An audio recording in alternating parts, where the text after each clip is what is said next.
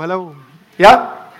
Well, I am from the back hills of Tennessee, but going back in April to look at some property down there, so we're excited about that. But it was about 5 years ago, and Heather and I were already in our mid-40s, believe it or not. And I was at work, and we worked 48-hour shifts at our work, so it was the first day I'd gotten there, and in the afternoon I get a phone call, not on my cell phone, on the station phone, and I answer the phone, and it's Heather on the other end of the phone, and she's crying. And I'm not talking a normal girl cry. I'm talking she's crying hysterically.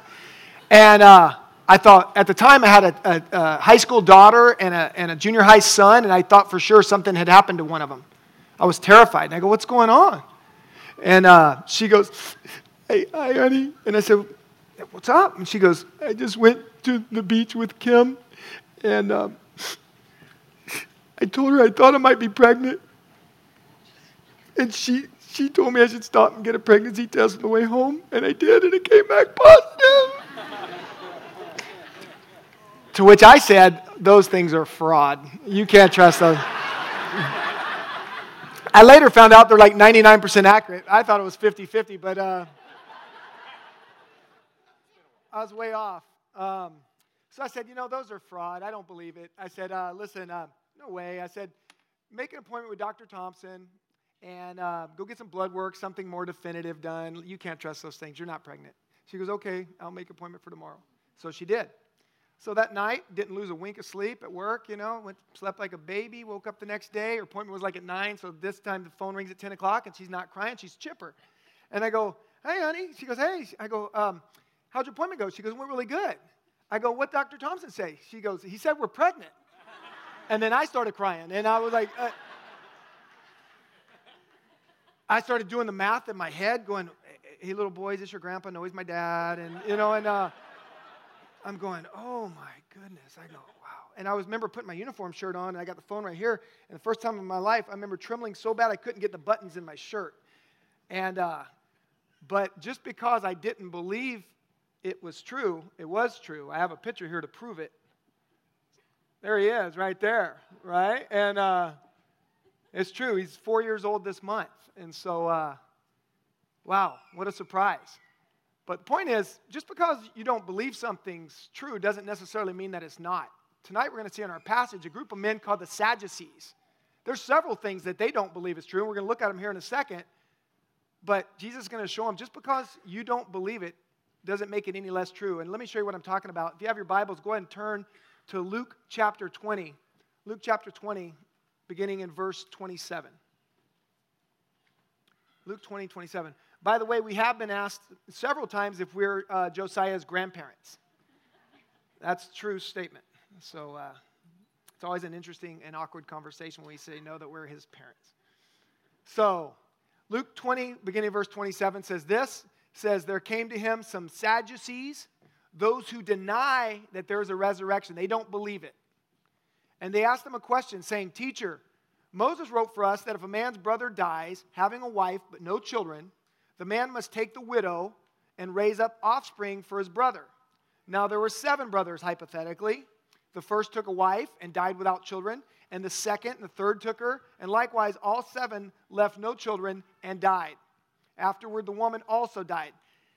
Therefore, in this so-called resurrection, whose wife will the woman be? For the 7 had her as a wife. Jesus said to them, the sons of this age marry and are given in marriage, but those who are considered worthy to attain that age and to the resurrection of the dead, neither marry or are given in marriage, for they cannot die anymore because they're equal to angels. Remember the word angels. We'll come back to that. They're equal to angels and are sons of God, being sons of the resurrection. The resurrection's real, guys. But that the dead are raised, here's proof. You guys want to quote a little Moses? Here's some Moses for you. Even Moses showed in the passage about the burning bush when he called the Lord the God of Abraham, the God of Isaac, and the God of Jacob. Now, he's not the God of the dead, but of the living, for all live to him. Then some of the scribes answered, Teacher, you've spoken well, for they no longer dared to ask him any questions. And with that, let's pray. Hey, God, thank you so much for tonight. Thank you for this timely passage. And God, we just pray that you would teach us the importance of knowing your word, God, so that we're not found to be like the Sadducees and we don't believe things that are real and that your word clearly states that are real. And we pray if there's anybody here, God, that doesn't know you tonight, that they might see their need for you and they might come to know you. And you begin to speak to them, show them how much you love them, how good you are to them, God, that you want to see them saved. And we pray this all in Jesus' name. Amen. All right. Look again at our passage back in verse 27. It says, there came to him some Sadducees who deny that there is a resurrection. If you're going, I've seen that passage a bunch. I've seen these guys mentioned several times in the New Testament, these Sadducees. Who are the Sadducees? Well, instead of me explaining it, I got a little video here. It's only about a minute long, so if you want to watch this with me, this will explain who the Sadducees were, and we'll have a better handle on what was going on in the time of Christ. Who were the Sadducees and the Pharisees? We're going to answer that question. The Gospels referred often to Sadducees and Pharisees, as Jesus was in constant conflict with them. Together they comprised the ruling class or political classes of Israel. They share many similarities, but there are important differences between them as well. The Sadducees. During the time of Christ and the New Testament era, the Sadducees were aristocrats. They tended to be wealthy and held powerful positions, including the majority of the 70 seats of the ruling council called the Sanhedrin. They worked hard to keep the peace by agreeing with the decisions of Rome, and they seemed to be more concerned with politics than religion. Because of this, they did not relate well to the common man, nor were they well liked. The Sadducees preserved the authority of the written word of God. While they could be commended for this, they held beliefs that definitely contradict Scripture. They were extremely self-sufficient to the point of denying God's involvement in everyday life. They denied any resurrection of the dead. They denied any afterlife, holding that the soul perished at death and therefore denying any penalty or reward after the earthly life. They denied any existence of a spiritual world, including angels and demons. The Sadducees ceased to exist in AD 70, since this party existed because of their political and priestly ties. When Rome destroyed Jerusalem and the temple in AD 70, the Sadducees were also destroyed. There you go. A little brief handle on who the Sadducees were. And our passage in Luke 20 confirms what the video said about the Sadducees not believing in the resurrection. But it also says they don't believe in angels or demons. And you're going, well, where's the proof text for that? Where in the Bible does it say they didn't believe in angels or demons or afterlife or all that stuff? I just put up here on the screen, Acts 23, verse 8 says this. There it is. For the Sadducees say that there is no resurrection, nor angel or angels, nor spirits, but the Pharisees acknowledge them all. So just because they didn't believe it in angels, in demons, in an afterlife, in a resurrection, didn't make it any less true. And Jesus isn't going to let them get away with this nonsense way that they're thinking. He's going to call them out. Turn on your Bibles to Mark chapter 12. I'll show you what I'm talking about. Mark chapter 12, it's the parallel passage for what we just read in Luke 20, but Mark's going to include a couple things that Luke, under the inspiration of the Holy Spirit, left out. So Mark chapter 12, beginning in verse 18, says this. You're going to recognize the story right away because it says, and Sadducees came to him who say that there is no resurrection, same as we just read. And they asked him a question saying, Teacher, Moses wrote for us that if a man's brother dies, leaves a wife, but no child, then must take up his wife, and so forth. Go down to verse 23. In the resurrection, when they rise again, whose wife will she be? For the seven had her as wife. And look at verse 24. This is something that Luke didn't say, but I love what Mark says here. Jesus said to them, quote, is this not the reason you are wrong? Because you know neither the Scriptures nor the power of God. For when they rise from the dead, they neither marry nor are given in marriage, but are like angels in heaven. Those angels you guys don't believe in, they're real. And as for the dead being raised, have you not read in the book of Moses, in the passage about the bush, how God spoke to him, saying, I'm the God of Abraham, the God of Isaac, the God of Jacob. He's not the God of the dead, but of the living. And here it is, you are quite wrong. I looked at the word for quite wrong. It doesn't mean, you guys are a little bit off. You need to, tighten some things up. It means you're way off. You're extremely off. You're not even close to the truth. But what an indictment. In verse 24 when he says, remember, some of these guys served as chief priests from time to time, some of these Sadducees. That would be like the senior pastor of the church. And it says, is this not the reason you're wrong? Jesus says, why? Why are you wrong? Because you know neither the Scriptures nor the power of God. You don't know your Bible. And I think the two go hand in hand, not knowing the Scriptures and the power of God. The power of God in the context is the power of God to be able to raise the dead. The reason you don't believe that is because you don't know what the Bible says about God raising the dead. And you should. You're Sadducees. Some of you guys are chief priests. You should know this stuff. Matter of fact, there's a couple passages we're going to look at real quick that talk about Old Testament passages. So they would have had this. Remember, they only had the Old Testament at the time. They didn't have the New Testament yet. But they did have the Old Testament. They should have known these passages. Anybody think Daniel's an important book? Major prophet, right? So the Sadducees have known the book of Daniel? Sure, they should have known. Daniel 12:2, as it refers to the resurrection, says this. And many of those who sleep in the dust of the earth, that's a euphemism for death, many of those who are dead shall awake, they shall rise, some to everlasting life and some to shame and everlasting contempt. We'll come back to that part in a little bit, but the point being clearly describes the resurrection. How about Isaiah? Important book, major prophet. Should the Sadducees have known the book of Isaiah? Absolutely they should. Isaiah 26:19, also up here on the screen. Your dead shall live, their bodies shall rise. That sounds like resurrection to me. You who dwell in the dust, awake and sing for joy. Not only are you alive, you got a voice, you can sing. For your dew is a dew of light, and the earth will give birth to the dead. Proof positive. That's just two of the passages in the Old Testament that talk about the resurrection's a real deal, and you should know it. What about angels? They didn't believe in angels either. We read that from Acts chapter 24. They didn't believe in angels. Any Old Testament passages that prove the existence of angels? There's a lot. How many read the DBR yesterday? If you're new to our church, DBR is the daily Bible reading. How many of you guys read the DBR yesterday, the daily Bible reading? Read about Balaam, right? His donkey.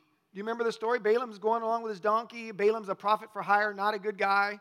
And he's walking along down a road, and all of a sudden the donkey, it's a girl donkey, by the way, if you ever pay Bible trivia, if the donkey's a boy or girl, it's a girl donkey, the Bible says, going down the road. And the donkey sees an angel with a sword drawn, and so the donkey goes, I don't want any part of this, and wanders off into the field. Balaam starts beating the donkey to get back on the road. They go a little bit further. They're in a vineyard. There's a wall on both sides. Donkey sees the angel again with a sword drawn. Says, this is not good, trying to get away, but he's got walls on both sides, so he starts crushing Balaam's leg up against the wall. Balaam starts beating his donkey again. A little bit further, they go up to some place where they can't even turn around, the Bible says. They have nowhere to go, so the donkey sees him and just gives up and just falls down on the ground. Balaam starts beating him again. The donkey starts talking to Balaam. You know, and the weird thing is Balaam starts talking back without any question. You know, it's weird. But the angel says, listen, hey, what you're doing, Balaam, I'm paraphrasing, obviously. What you're doing is not good. Matter of fact, you should be thankful for this donkey, because if the donkey wouldn't have seen me and turned away, I would have killed you and I would have let her live. But there's a proof of an angel right there. In the Bible, we just read it yesterday. That was Numbers 22, if you want to look that up later. Numbers chapter 22. How about Daniel in the lion's den? Remember that when King Darius, or Darius, however you want to say it, reluctantly had Daniel thrown into the lion's den? Couldn't sleep all night. He gets there early in the morning and he yells down into the den, hey, Daniel, has the God whom you serve continually been able to save you from the lions? To which Daniel replied, O king, live forever. My God sent his angel and he shut the lions' mouths. Angels are mentioned over 108 times in the Old Testament, and yet the Sadducees say they don't believe in angels. So my question is, what about you and me? Would Jesus look at us and based on what we say we believe or what we say we don't believe and tell us that we're wrong because we don't know the scriptures or the power of God? We'll come back to that in a little bit. But a couple of different movements with so-called Christian movements, I use that term very loosely, that Jesus would look at their leaders and emphatically tell them you're wrong because you don't know the scriptures. I'm going to talk about a couple of these movements. One of them's the prosperity gospel. You guys have heard of the prosperity gospel, the health and wealth gospel? It's not gospel at all because the gospel means good news, and this isn't good news. I'll just give you a definition that I pulled up from the internet of what this theology is all about. It says this, quote, prosperity theology is a religious belief of some Christians who hold that financial blessing and physical well-being are always the will of God for them. Let me read that again. It's a religious belief of some Christians who hold that financial blessing and physical well-being are always the will of God for them. In other words, God wants you to be rich and he wants you to be healthy, presumably all the time. My question is that biblical? Well, it's true that there were people mentioned in the Bible who were rich and some that were seemingly in good health. It's never a guarantee. In fact, we have people in our church right now. Just read their weekly prayer requests, not just the Thrive prayer requests, although we read those too and pray for those too. Just the church at large comes out every week with prayer requests. We have people in our church right now that are dying of cancer. We have someone in our church right now that was in a horrific biking accident over a month ago, and now they're in rehab in the hospital, broke their neck, and they haven't been home since as they're trying to rehab and get back to health. We have someone in Thrive that had to rush their son to the hospital this week because he was having seizures. I don't know every single person on the prayer list when I pray over the prayer list, but I know some. And the people that I know, although they're experiencing unimaginable physical trials right now, I know this too, that they're clinging to Christ and to His promises. Not the promise that they'll necessarily be healed, because sometimes He does and sometimes He doesn't, but the promise that God will never leave them or forsake them in the midst of their trial. That's the promise of God. That's the health part of the health and wealth gospel. What about the wealth part? If you subscribe to this type of prosperity gospel, maybe because of the way you were brought up or the church you came up in or you sat under this teaching, you might be sitting there in your small group, you know another couple who's doing really well financially, and you see their Instagram post, and there they are on another vacation in some tropical destination, or they're in Europe, or they're there with their picture of them with their new car, hashtag blessed, right? And and you're thinking, you know what? I'm not being lazy. I'm working as hard as I can. I'm really, really trying to work really hard, and yet, in spite of that, we're living paycheck to paycheck, or worse yet, we're not even paycheck to paycheck. We can't even make ends meet. And maybe because of the way you're brought up, you're thinking, is it because I lack faith? Because I've been told if I just had enough faith, then this stuff would all take care of itself. If that describes you tonight, I want to encourage you with a passage out of Habakkuk chapter 3, verse 17. You don't have to look it up. I'll just read it to you. You might want to just jot that down. Remember, they lived in an agrarian society back there, so agriculture was everything to them, and livestock and all that. So let me read this to you. See if you can modernize it for your own life. He says this. He says, though the fig tree should not blossom. No, that's not good. They don't have any figs. But it gets worse. He says, nor fruit be on the vine. That's no good. No grapes, no grape juice, no wine, all the stuff they had back then. The produce of the olive fail. That's not good because they used olives and olive oil and a lot of things back then.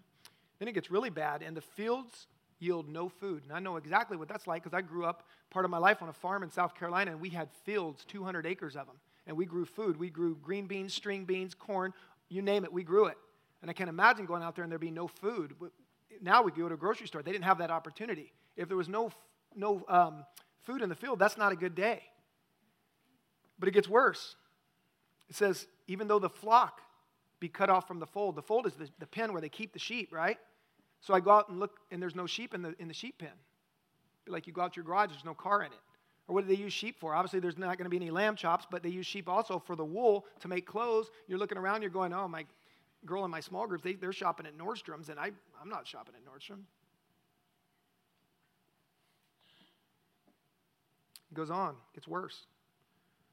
Like I said, no flock in the fold, and no herd in the stalls, no cows. So if you're meat eaters, no steaks. And my friend, I know that her husband takes her out to Ruth Chris and Fleming's and all those nice places, and I'm lucky if we go to Sizzler, and not put down the Sizzler. I'm just saying, it's not Ruth Chris, it's not. And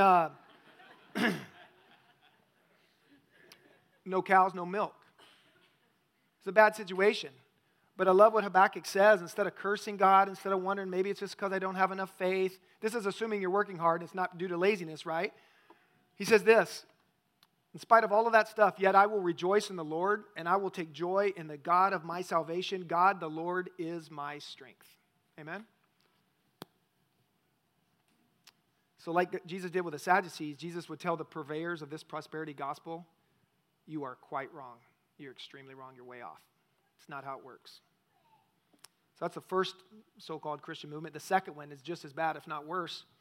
Jesus would have no problem telling them that they're wrong because they don't know the scriptures. It's what's called the emerging church movement. You guys heard of the emerging? How many of you have heard of the emergent church? Anybody heard of that? It's not good. There are numerous leaders in this movement, men who call themselves pastors, who deny the inerrancy of Scripture, and some even deny the existence of a literal hell. One such pastor, and I use that term very loosely because pastor means shepherd, and this guy's not a shepherd at all. If anything, he's a wolf in sheep's clothing. He at one time was the founding pastor of Mars Hill, catch this, Mars Hill Bible Church. Mars Hill Bible Church. It's back in Michigan. He had one of the fastest growing churches in America until he stepped down in 2012. Now he goes on speaking tours to sold out arenas.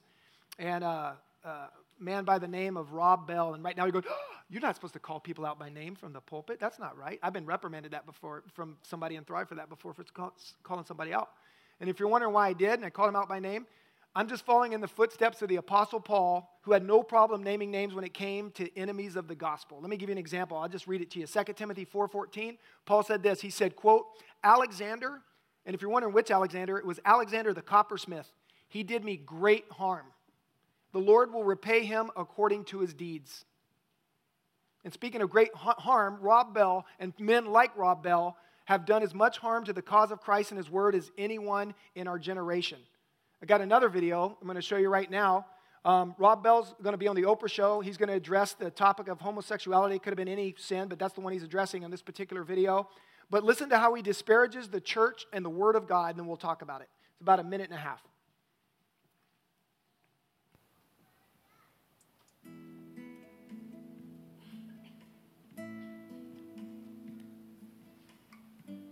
Marriage, gay and straight, is a gift to the world because the world needs more, not less. Love, fidelity, commitment, devotion, and sacrifice. I think it's great that you all made a conscious choice to include gay marriage in here. Absolutely. Yeah, why? Because one of the oldest aches in the bones of humanity is loneliness. I mean, it's one of the things that goes way, way back. Loneliness is not good for the world.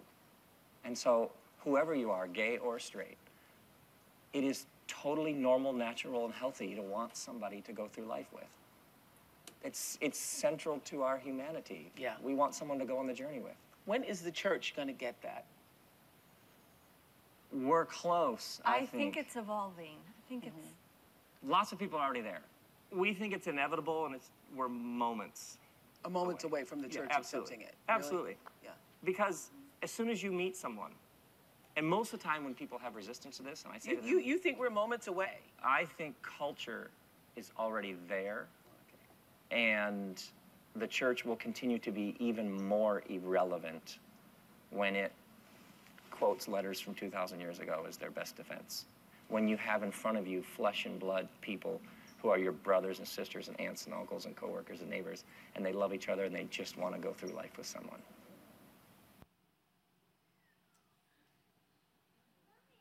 Pastor of one of the largest fasting growing churches in America until he stepped down in 2012. He said, let me read you a couple quotes from the video there. He said, quote, the church will continue to be even more irrelevant. Hey, Pastor Rob, are you talking about the church that Jesus promised to build himself and that even the gates of hell would not prevail against it? Are you talking about that church being irrelevant? Because to Jesus it's not irrelevant. Matter of fact, he cherishes it and he loves it and he's promised to build it. The church isn't irrelevant. It never will be. It's the bride of Christ. He goes on to say this, the church will continue to be even more irrelevant, quote, when it quotes letters from 2,000 years ago as their best defense. Since the context of the message there was homosexuality, Pastor Rob, do you mean letters from 2,000 years ago, like the one that Paul penned to the Corinthians in 1 Corinthians 6:9, when he says, don't be deceived, homosexuals will not inherit the kingdom of God? You mean when they quote letters like that as their best defense, or Romans chapter 1? The Word of God, the Bible will always be our best defense. The very first Bible verse I ever learned was Isaiah chapter 40, verse 8, which says, the grass withers, the flower fades, but the Word of God stands forever. It stood 2,000 years ago, it stands today, and it'll stand 2,000 years from now. Rob Bell, you're quite wrong, Jesus would say to him. The prosperity gospel, the emergent church, any movement like that, they're counterfeits.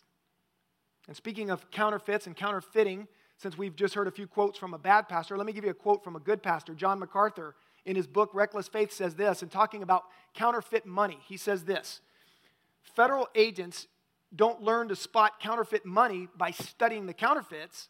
They study genuine bills until they master the look of the real thing, and then when they see the bogus money, they recognize it. See where we're going with this? In the same way, the only way we're going to recognize counterfeit gospels is by studying the real thing. So as a point of application, how's that going for you? How's that going for me? How well do you know the Scriptures? I want us all to avoid what Paul spoke of in Ephesians 4:14. It's up here on the screen for you. It says this, so that we, as believers, may no longer be children, immature in the faith, tossed to and fro by the waves and carried about by every wind of doctrine, by human cunning, by craftiness in deceitful schemes. Some of the video we just saw. My question is, are you tossed to and fro by every wind of doctrine? And you go, what are you talking about practically? What does that look like? Well, for example, there's some recent things that are just cultural things. You know, the Shack. I had a believer come into my work the other day. Oh, have you seen the Shack? It's so good. I'd never heard of it at the time. I go, no, what's it about? So I look it up. The Shack portrays God and the Holy Spirit as women. That's blasphemous. You got Christians flocking to this. Not all, but some Christians flocking to see that stuff and to read that stuff. Speaking of Rob Bell, books like Love Wins, where at the end of the day, he says that the love of God's going to win everybody over. Everybody will be in heaven. It's fine. It's universalism. You know, I assume he means guys like Adolf Hitler too, right? Or we've already talked about God wants me to be healthy and rich. Movies like Heaven is for Real. When he goes to heaven and comes back and he describes what it was like. When Paul told the Corinthians, he says, when I was caught up to the third heaven, it was unlawful for me to talk about the things that I saw. I'm not allowed to talk about it. So Paul can't, but you can. I'm going to go with, again, rest on what Scripture said instead of what some little boy or some gal or some man or whoever that said they'd been to heaven and came back and this is what it's like. We don't want to be tossed and fro by every wind of doctrine. It's time for us to grow up. And speaking of children and speaking of growing up, turn to Hebrews chapter 5. Hebrews chapter 5, beginning of verse 11.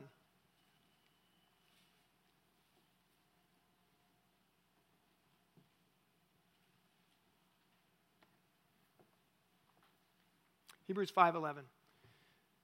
Writer of Hebrews says this. He says, about this we have much to say, and it's hard to explain since you've become dull of hearing. For though by this time you ought to be teachers, you need someone to teach you again the basic principles of the oracles of God or the Word of God. You need milk, not solid food, not meat. For everyone who lives on milk is unskilled in the word of righteousness since he's a child. But solid food is for the mature, for those who have their powers of discernment, trained by constant practice to distinguish good from evil. My question is, are you on milk or are you on solid food? We got a lot of babies in here, a lot of infants. A lot of them were just taken over to the nursery. Some may still be in here. And I see all the time the moms taking the bottle and feeding their babies. That's good. That's normal. That's what we do. But how weird would it be if the mom pulled the bottle out of the baby's mouth and stuck it in her husband's mouth? That would be weird, right? A bunch of husbands walking around with baby bottles in their mouth. The husband should be eating El Pollo Loco, right? They shouldn't be drinking baby bottles. Or whatever you brought. My fear is that we have husbands and wives, for that matter, walking around with bottles in our mouths. By now, we should be teaching others. And I'm not talking necessarily a formal setting where you're necessarily behind a platform, although some maybe should be. Are you teaching people that are less mature in the faith than you? Or you need, as the passage says, it's time that you need someone to teach you again the basic principles of the oracles of God. Let me give you an example. A few years ago, we had a gal in our marriage ministry, and we were playing this game. It was a lot smaller at the time, so we were playing this game where everybody took a Bible character. You didn't know what Bible character you were. We'd write it down on like a sticky note, and then you put it on their forehead, right? And then they had to ask questions. Is it male or female? Okay, it's female. Is it this person? Is it in the Old Testament, New Testament? Oh, okay, Old Testament. And they asked a bunch of questions, and they tried to guess what name was on their forehead. And she asked about 20 questions. She still couldn't figure it out. So she goes, yeah, I don't know who it is. I give up. And she pulls it off, and she goes, Jezebel. She goes, who's Jezebel? And it broke my heart. Because not being legalistic whatsoever, but this is a girl that had known the Lord. I've known her. She'd known the Lord over 5 years, and she didn't know who Jezebel was. That's a main player in the Bible. If you go back and read the story of Elijah in the Old Testament, it's pretty important to know who Jezebel is. I get it. You've known the Lord a month, 2 months, 6 months, whatever. You might not know who Jezebel is, but you've known the Lord for 5 years, and you don't know the main players of Scripture. It broke my heart. And again, that's not to be legalistic or anything like that. It was just heartbreaking. Let's not find ourselves in that same situation. So I put it this way. Number one on our outline, there's a lot of doctrine that can be blown to and fro. And we've talked about a lot of it tonight. So number one, let's avoid deception by knowing the Word of God. Let's avoid the deception by knowing the Word of God.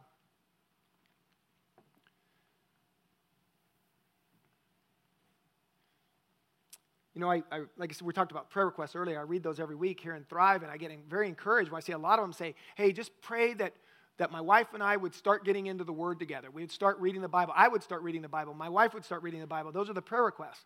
And I get encouraged, but then I oftentimes think, okay, how's that going? Because, like, for example, if someone were to say, hey, you know, pray for me that, you know, I want to get fit. So my expectation would be then, okay, I'm going to pray that, and I'm thinking the next day or at least within that week, I'm going to see them down at the gym, right? They'll be at the gym. They're going to put feet to their prayer. And I want to get fit, so I'm going to be down at the gym. Okay, good. I expect that, right? Or they'll say, you know what, pray for me. I need a job. I don't have a job. You know what I expect that person to be doing? What you expect them to be doing? Be putting out some applications. Be getting your resume ready. Be doing some interviews. And in the same way, although I'm encouraged when people say, hey, I want to get into the Word. My question is now, okay, some of those I've read weeks ago. How's that going? And I hope it's going good. I hope you're going, yeah, man, I've done it. Now I've gotten into the Word. I'm growing. It's crazy how great the growth is. And I hope that's you. But if it's not, I'm not here to condemn anybody or anything like that. I just want to encourage you. Put some feet to your prayer and you say, hey, I want to get into the Word. Go home, pick it up. Like I said, we have daily Bible reading. If you want to follow along in that, you go, oh, I'm already too far behind. No. You can either start in Genesis 1 or you can pick right up where we are in Numbers, and that's fine. God's not mad either way, right? You can do whatever you want, but start getting into the Word and growing that way. Make sense? All right. Well, we've seen that the Sadducees, they deny that there was a resurrection. And like I said, just because they deny it, like me with Heather and her pregnancy, it didn't make it any less real. Some people, even today, believe that when you die, like Pastor Mike talked about this weekend, you simply cease to exist. Remember, he said it was like a bubble and you just pop, and that's it. What a way to live.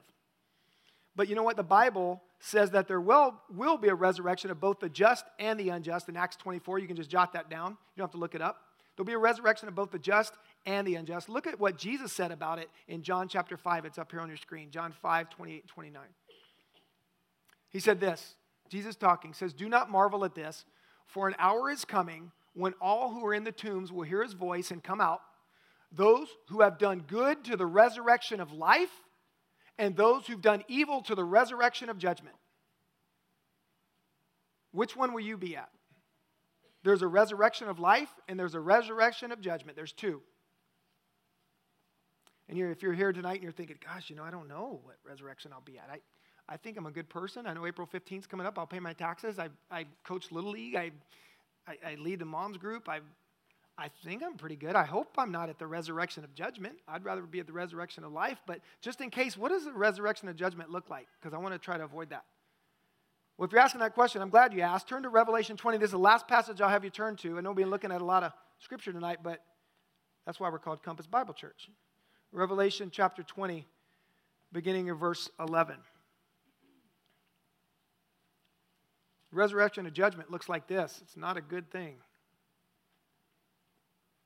This is John writing, and he says this. He says, then I saw a great white throne and him who was seated on it. And from his presence, earth and sky fled away, and no place was found for them. And I saw the dead, great and small, standing before the throne, and books were opened. Then another book was opened, which is the book of life. And the dead were judged by what was written in the books, according to what they had done. Interesting. And the sea gave up the dead who were in it, and death and Hades gave up the dead who were in them. And they were judged, each one of them, according to what they had done. And then death and Hades were thrown into the lake of fire. This is the second death, the lake of fire. And if anyone's name was not found written in the book of life, he was thrown, or she was thrown, into the lake of fire. That's pretty sobering. And you read that and you think, well, I don't want to be thrown into a lake of fire. Somebody might be thinking, it's a scare tactic. That is a scare tactic. You should be scared if that describes you. But you're thinking, I don't want to get thrown in a lake of fire. What do I need to do? Well, because God loves you so much and he's not willing that any should perish, but that all should come to repentance, he's given us a way to be saved. I'm just going to read it to you. It's not on the screen. You don't have to look it up. You can jot it down if you want. I'll read it to you. If this describes you, and you don't want to be separated from God because he doesn't want you to be separated even more than you don't want to be separated. He says this in Romans 10:9. He said, if you would confess with your mouth that Jesus is Lord, you stop trusting in your own righteousness and you say, Jesus, you're Lord. You died on the cross for me, and because of that, it goes on to say, and you believe in your heart that not only did he die on the cross, but that God has raised him from the dead, you will be saved. That's a promise of God. You will be saved. Let me read it again. If you confess with your mouth that Jesus is Lord and believe in your heart that God has raised him from the dead, you will be saved. So I put it this way. Two judgments. Number 2 on your outline, we want to secure your spot at the resurrection of life. Remember, there was the resurrection of life and the resurrection of judgment. We don't want to be at the resurrection of judgment, and God doesn't want you there either. Secure your spot at the resurrection of life.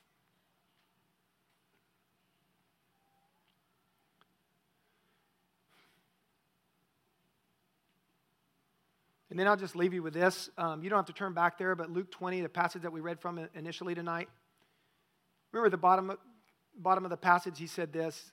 Talk about the burning bush passage. He said, remember God said that I'm the God of Abraham, I'm the God of Isaac, and I'm the God of Jacob. What I found interesting in the passage, he didn't say this. He didn't say, I'm the God of Jezebel, I'm the God of Pharaoh, I'm the God of Goliath.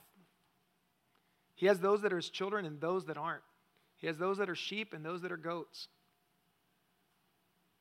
My question is, can God say of you, I'm the God of Scott, I'm the God of Heather, I'm the God of Ryan, I'm the God of Kiara?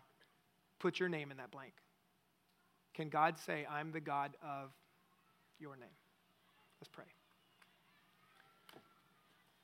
Hey, God, thank you so much for this passage, the timely passage, God. We just want to, we never want to hear words from you like that we're wrong because we don't know the scriptures. God, we want to hear words like, well done, good and faithful servant. Yeah, I know we'll hear that at the Bema seat, but I also want to hear that just on a daily basis. Not that you're speaking to us audibly, obviously, God, but just that knowing that you're proud of us because we are applying ourselves in our aggressive sanctification to know you better, to be more like you. You said if we draw near to you, then you draw near to us. And what a practical way to draw near to you is by spending time with you in your word and in prayer and fellowship with other believers like we're doing tonight. So God, you'd help us to do that. Help us to avoid being tossed to and fro by every wind of doctrine. Help us to reject these things, God, and help others to reject them that because they're not from you, as we've seen tonight. And then if for anyone here, and I know in a group this size, God, there's always people, a few at least, God, that don't yet know you, and I pray that tonight they would see how good you are, that this isn't a message of condemnation. You said that you didn't come into the world to condemn the world, but that the world through you might be saved. And so we've just given the prescription in Romans 10:9 how someone can be saved, that if they'd confess you with their mouth and believe in your heart that God's raised Jesus from the dead, they can be saved. And we pray that would be reality tonight for many in this room. And we pray all of these things in Jesus' name.